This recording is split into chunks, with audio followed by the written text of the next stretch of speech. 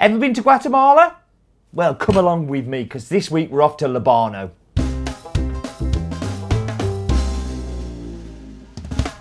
So Libano is a farm that we've not actually been to for quite a while, and I'm really excited that we're kind of going back. It's a relationship that started way back in the day with my friend Raul Rodas, who is the 2011 World Barista Champion.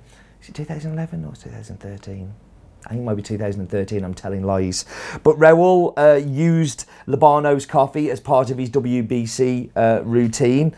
After that, he introduced me, and then we found an importer that was working with the family, and we decided that we were going to start buying it. Since then, we've had it year on year. We missed a year out 2 years ago because Mr. Perez hadn't got enough coffee, and we needed to let him kind of sell to his other regular buyers. But now it's back, and we're really excited. From Acatenango region, named after one of the volcanoes there, very close to another volcano called Fuego, which is fire in Spanish. It's based at around about 1,200 to 1,300 metres above sea level, and very volcanic soil in the area, which means that it's perfect growing conditions for coffee, with rich soil, full of lots of good things to feed the plants, good weather conditions, fairly stable, and yeah, a really interesting farm. Previous winner of a Cup of Excellence award as well. I think that was back in 2009, I think it was. So a farm with real pedigree, and one that I'm excited to be sharing with you today. One thing I'm not excited about sharing with you is Roland, but we really should go and hear what his daft fact is this week.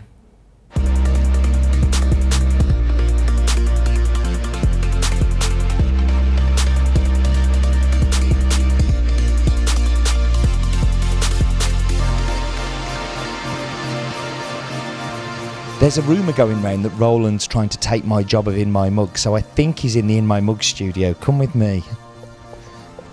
Yes, he is. I found him. Come through with me, Wobblecam.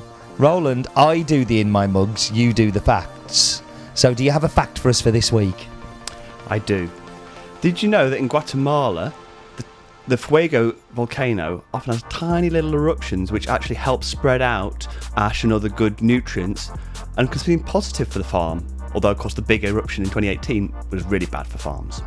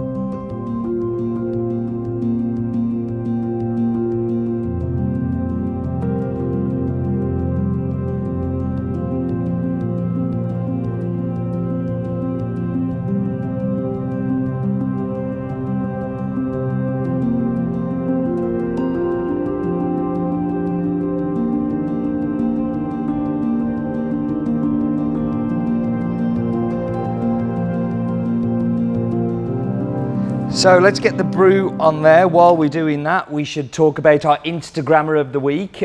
Brew Coffee Addict, a repeat offender on this segment, has posted a very, very nice picture of his bag in a very pretty set-up way. So we're very grateful for that. Thank you, Brew Coffee Addict. Into the cupboard of doom. Oh, what do I have here? Oh, a nice little metal tin mug from Cafe Imports, who are coffee importers who we like very, very much. So I'm going to stop that there, and I'm going to pour the coffee in. I don't know why I'm weighing it. I don't need to weigh my consumption. It's a lot.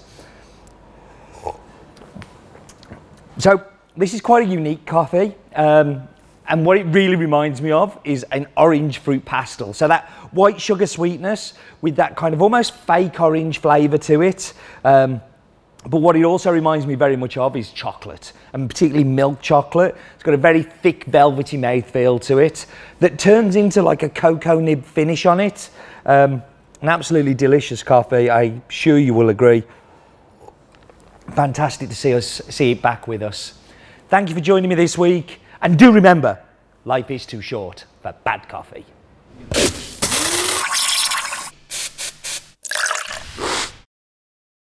If you need a Yam Yam voice, I'm available for hire and rent. Back to Nango. Roland's got a very vivid imagination.